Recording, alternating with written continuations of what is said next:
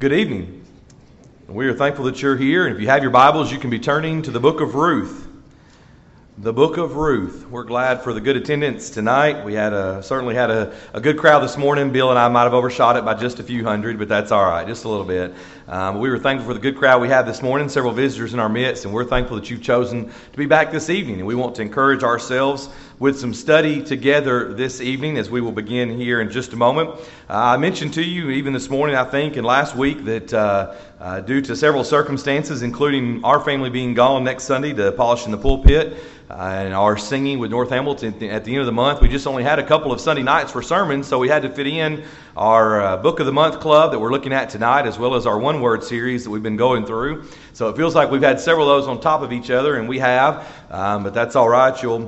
We'll pick back up again then next month looking at the series as we've been working through the different books of the Bible. And I hope that this has been encouraging to you somewhat. I know that if you're like me and you've heard about these books most of your life, then sometimes it's you may think there's nothing new, but at the same time, hopefully we can find a few application to make to our lives and maybe even some new information or just something to think about a little differently along the way. And so tonight we are up to the book of Ruth, and we're going to take a look, as we usually do, at a brief outline or some of the contents, a few purposes maybe for the book, and then we want to make some application tonight as we finish together. If you want to take an outline of the book of Ruth, one of the easiest ways to do it simply is just by chapter. If you're like me, I know everyone's Bible is a little different and the printing is a little different. Mine is just on 3 pages, 3 full pages, and all 4 chapters fit sort of simply into that. And so when you think about 4 chapters, it's really easy just to kind of break down the book in that fashion. When we come to chapter 1, if you remember, as you have heard this story possibly through your life, we meet the family of Naomi, including her husband Elimelech. And because of famine, they have left Bethlehem for Moab here at the beginning of the book. There's tragedy that strikes, if you will, in the sense that Elimelech dies. Not only after her husband Elimelech dies, but then she loses her 2 sons, Mahlon and Chilion.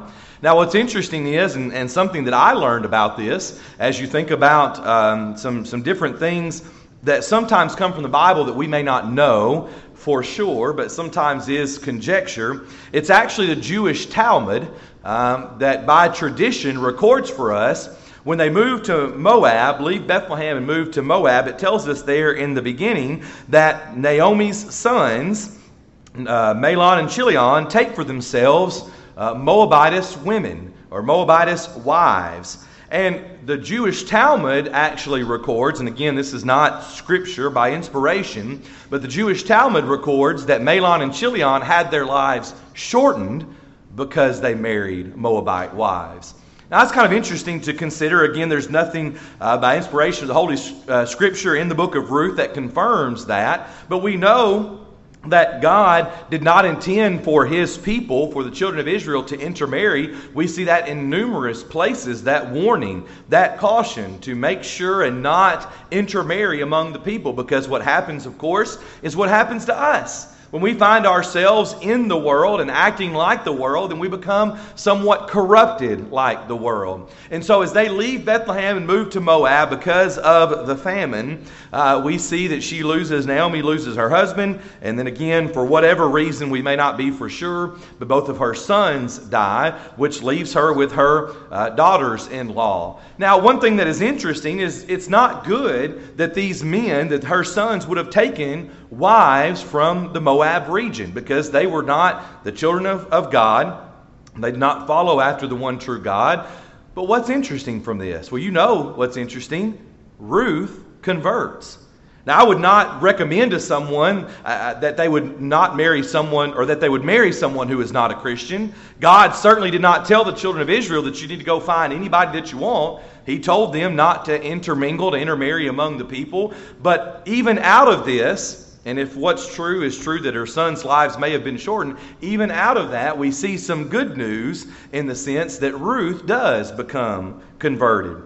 So they leave Bethlehem and go to Moab, and then they're going to be returning back to Bethlehem again. We come to chapter 2, and Ruth is found harvesting barley in Boaz's field. They return to Bethlehem. This is Ruth returning with Naomi.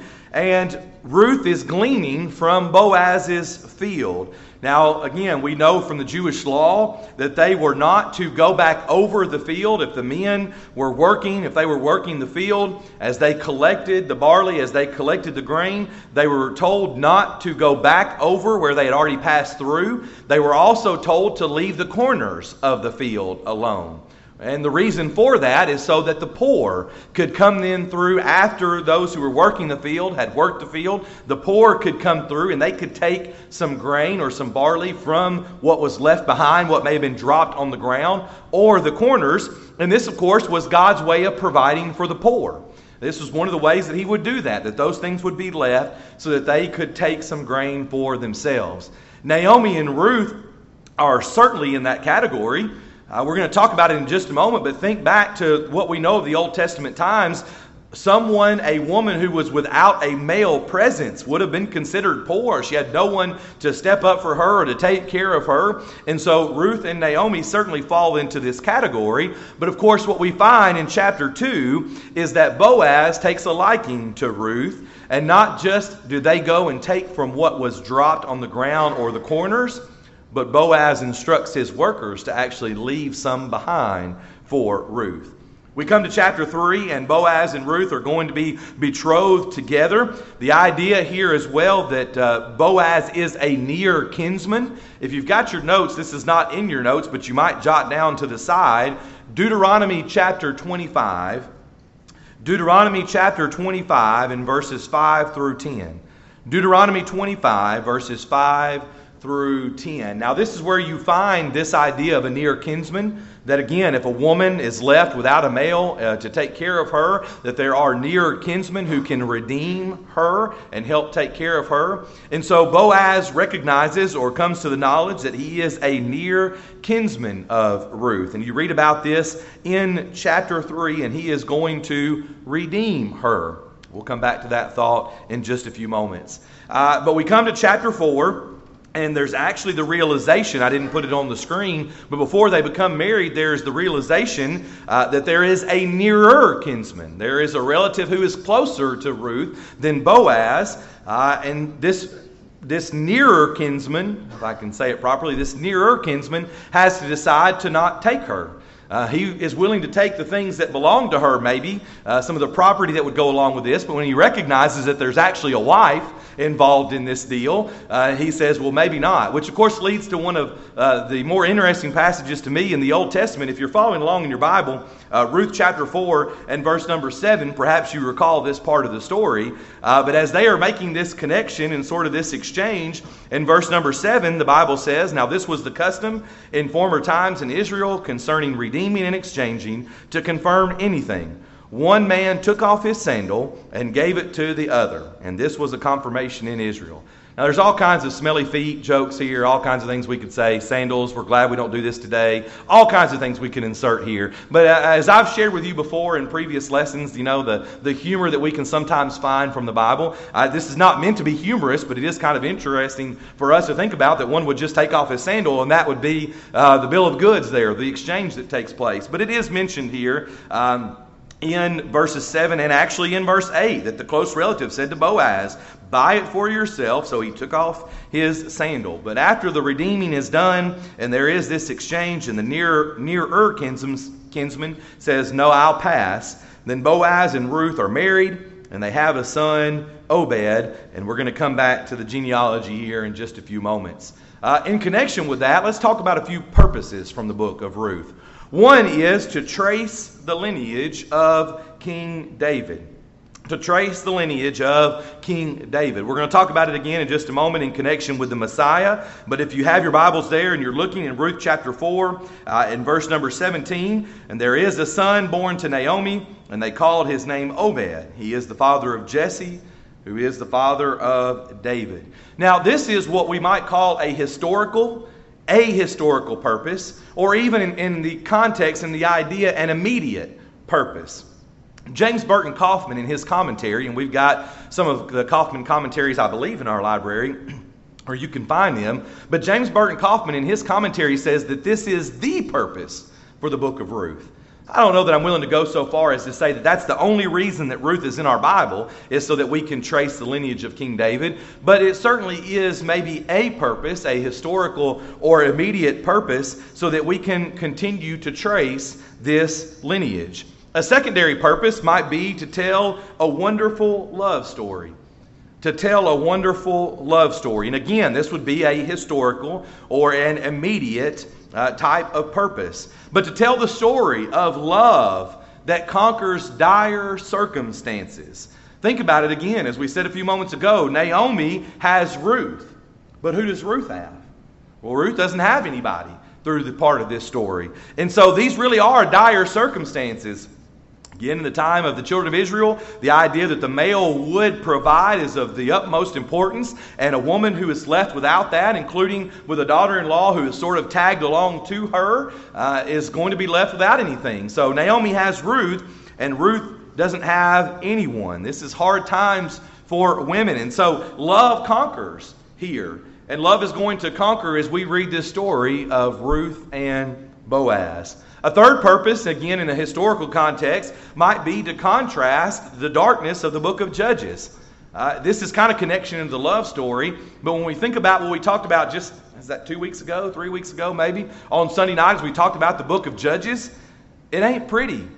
It ain't pretty in the book of Judges. Remember the cycle that we talked about of the children of Israel turning away from God, having to cry out to Him and come back to Him. Time and time again, the book of Judges may be what we might even call the Dark Ages, if you will. We think about it in context of world history, but a dark, very dark period for the children of Israel.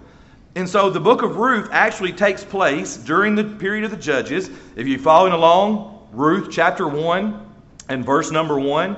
Now it came to pass in the days when the judges ruled that there was a famine in the land. There's probably, as you can imagine, lots of debate among where exactly Ruth fits in. Some people have said in chapters 12 and 13 of the book of Judges, it's really doesn't really matter for our study tonight. But this is when Ruth is taking place. So even amongst all the darkness, even amongst all the sinning, remember, if you're following there and you're in Ruth chapter 1, go back to the very end of the book of Judges. What did we say about the people? Judges chapter 21 and verse 25. In those days there was no king in Israel, and everyone did what was right in his own eyes. Have you ever considered before that even after that darkness, here comes the story of Ruth? I mean, people have spent millions upon billions of dollars in Hollywood trying to find the right love story. Trying to find the right way to say it. And here in God's Word, we've got this dark period of Judges followed by this great love story of Ruth and Boaz. And there is a historical context. There is a light. By the way, when we want to make application to our world today, what do we do when we flip on the news and we look around us and we say, this world is full of sin. There's not a single person in this world that's trying to do what's right. We really could say that about the time of Judges. But even in the time of Judges, there was a light. There was some good news. Not every single person is out to do bad, and we can learn that here from the book of Ruth. What about an eternal purpose? I mean, you know, the idea that we can trace the lineage, the idea of all those things is good, but what about an eternal purpose? That's really what we're after, especially as we think about the Old Testament. Well, one would be to trace the lineage of the Messiah. That's in conjunction with tracing the lineage of King David. But were you with us a couple of weeks ago as we talked about the birth of Christ? Do you remember the lesson we had on Matthew? We made special emphasis to make the point that Matthew is drawing that line down through the time. And he's going to connect Jesus coming back through King David, who, by the way, goes back through Jesse, who goes back through Obed, who goes back through Ruth. And so it is important to think about the lineage of the Messiah and how important that is in the whole going down through the Bible, in the timeline of the Bible. A second one in the eternal sense might be that God cares for Gentiles. That God cares not only just for Gentiles, but for all of humanity. Ruth was what we would call a Gentile. She was not an Israelite. She was a Moabitess. She was a Moabite woman. But to note here that God did not forget the Gentiles. They were not forgotten by God. And this is important for us because what are we? We're Gentiles. We're not Jews. were Gentiles. So we can take heart to think that God has not forgotten about the Gentiles. You know, in the Old Testament, it's easy for sometimes for people to point the finger at God and the killing that would go on, the things that would happen, and they say, well, God doesn't care. God didn't care about the Gentiles. We read all this about the children of Israel, but God didn't care about the Gentiles. It's not true. And Ruth is kind of a story that helps us recognize that. It is true that the Old Testament focuses on the children of Israel. Why is that? Well, it's because God was bringing a Savior through them. He's tracing all this, just as we said a couple of weeks ago, so that through Matthew we can see that the Christ child was coming, the promised Messiah. But these children of Israel, they were prone to mistakes. Let's go back to the book of Judges. They weren't perfect people, but God did care for the Gentiles. He did care for humanity, and that's important for us to learn even from the book of Ruth. Let's talk for just a moment about Christ, Jesus Christ in the book of Ruth. This is something that I've not done a lot in connection with this series. When it comes to looking at Judges and some of the other books, Deuteronomy, those kinds of things, we've not always taken time to look at Christ in these books. We've talked a lot about the Old Testament this year, and we talked about Exodus and things. But when we think about Christ in the Old Testament and Christ in Ruth, we see it. Went too far there. We see it in a couple of ways. One is Boaz is a type of a redeemer. If you're following along, turn to Ruth chapter 4. Ruth chapter 4. When we think about Christ and we think about types and antitypes in the Old Testament and the New Testament, Boaz is a type of redeemer. Now, note, he is not a spiritual redeemer. He's not a spiritual redeemer as Jesus is, but he is a type of redeemer. You see there in Ruth chapter 4, in verse number 4, they talk about the buying back and the redeeming. You see it as well in verse number 6 as he is having this interaction with the nearer kinsman. And even in verse number 10, as it is going to take place there, they talk about redeeming, they talk about buying back, and all of these things talk about purchasing. Maybe even in verse number 10, depending on the Bible that you're looking at, the version that you're looking at, you see this idea of purchasing. What does that mean? It means redeeming. Boaz was a type of redeemer. We began to see this with Boaz and looking back that he was a type of redeemer as he was going to do that just as Christ was a redeemer. In connection with that, Ruth is a type of Gentiles, if you will. If you've got your Bible and you're following along, you might look over to Ephesians chapter 2 and verses 11 through 13. It is in the book of Ephesians chapter 2, verses 11 through 13, that Paul talks about the Gentiles being made one. He says there that they were afar off in verse number 13. But now in Christ Jesus, you who once were far off have been brought near by the blood of Christ. They were brought near by what Christ was willing to do. These strangers who were afar off, who, by the way, even had no hope, who, by the way, us as Gentiles have no hope unless we are in Christ, unless Christ comes and sheds His blood as He did.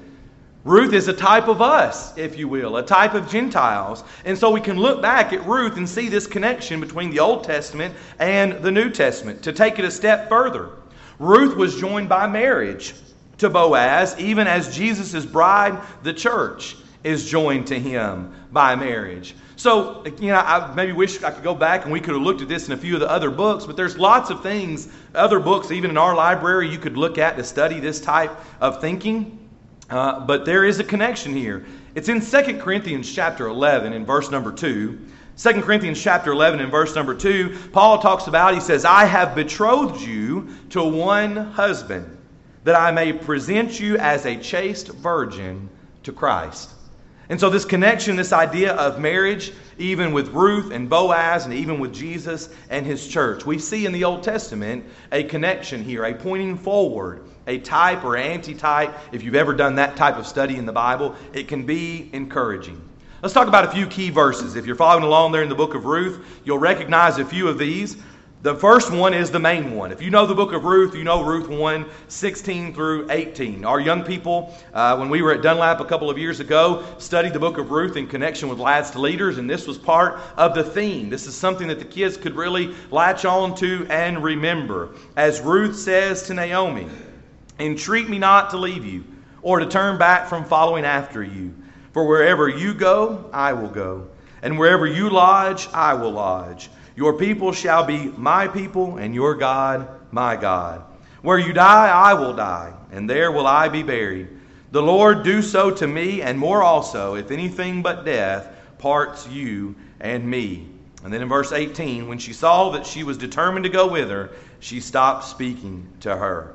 This connection, and don't forget, if you may remember the story, that Orpah, the other daughter-in-law, decides to leave. And Naomi says, by all means, you can go. And she does. She decides to leave. But Ruth stays with her and makes such a powerful statement here about being with her, about being connected to her and staying with her, even though these things have happened. Ruth chapter 3 and verses 11 through 12. Ruth 3, 11 through 12. "And now, my daughter, do not fear. I will do for you all that you request, for all the people of my town to know that you are a virtuous woman. Now it is true that I am a close relative.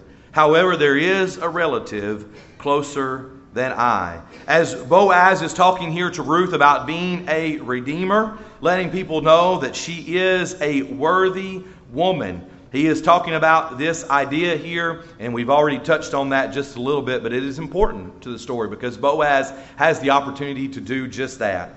And then Ruth chapter 4 in verse number 17, we've already touched on it once. But as Obed is born, we make the connection that they called his name Obed, and he is the father of Jesse and the father of David. I know it's hard sometimes to read those lineages in the Old Testament. This is not a long one here, although it goes down there further from that. But when you think about that in the powerful way in which it's listed and the importance that it should hold in our lives as we think about God, by inspiration of the Holy Spirit, recording these things for us. A few practical lessons, and then the lesson tonight will be yours. Number one, widows can have a powerful influence for good. Widows can have a powerful influence for good. It is in Ruth chapter 1 and verses 11 and 12 there that Naomi says, "Turn back, my daughters. Why will you go with me? Are there still sons in my womb that they may be your husbands? Turn back, my daughters. Go, for I am too old to have a husband. If I should say I have hope, if I should have a husband tonight and should also bear sons." Don't forget here that Ruth is not only saying that she is not going to have a husband, but she even says, if I were and I were to have children, by the time those children came along, you would not be able to marry them. We know that widows can have a powerful influence. In the New Testament, we get an example in the book of Acts, chapter 9. If you recall in Acts 9, 36 through 43, we read of Dorcas passing away. Dorcas, or Tabitha, as she is called there. It is not told to us for sure that she was a widow. It is in verse number 39 that as Peter comes to the house, as they are mourning the death of Dorcas and they are looking at the things that she did, we read in verse 36 that she was full of good works and charitable deeds, which she did. And so they call for Peter as they are mourning for her. And it is told to us in verse number 39 that as he comes, that all the widows stood by him weeping, showing the tunics and garments which Dorcas had made while she was with them. It doesn't tell us exactly that she was a widow. It might be possible to think that was true. If she is interacting with these other widows and they are mourning her loss, that it's possible that she was. But regardless, we see this interaction between a group of widows and this woman who may have possibly been a part of them. But I don't have to tell you this. This is an obvious point, even though we added it into our outline for you to note. But we know that widows can have a powerful influence for good. This congregation is filled with those who are able to continue on, who are able to encourage others, even as we take opportunity to try to honor them, to do things for them. They make a profound impact upon us. There are many other passages in the New Testament that we could look at to remind ourselves of this. But when we think about Ruth and we think about Naomi, they didn't just stop. They didn't just stop living. We're going to talk in just a moment about the bad circumstances that they felt. But we know that those who have a loss in their life, whether they remarry or choose to stay a widow or a widower, we can take encouragement from them. And we can certainly learn that here in this book as well. Number two, this is not in your outline, but a good reputation is of great value. We just read Ruth chapter 3 and verse 11 as Boaz says, I will tell people of the worthy woman that you are. I will tell people of the virtuous woman that you are. In Philippians chapter 4 and verse number 5, Paul says, let your gentleness be known to all men. Let your gentleness be known to all men. The writer of Proverbs, the wise man, says it as well in Proverbs chapter 22 and verse number 1. Proverbs 22:1, that a good name is to be chosen rather than great riches. It doesn't take much to lose that, does it? Think about people that you know in the community, those that you might have respected, and you hear one thing and you begin to kind of question the person that they are, whether it's a person in the community or a friend or a person that you know. A good reputation is of great value.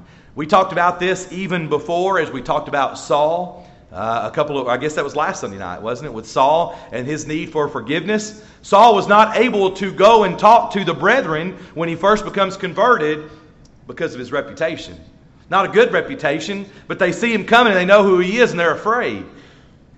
Sometimes our reputation, as we say, precedes us. Is that a good thing or a bad thing?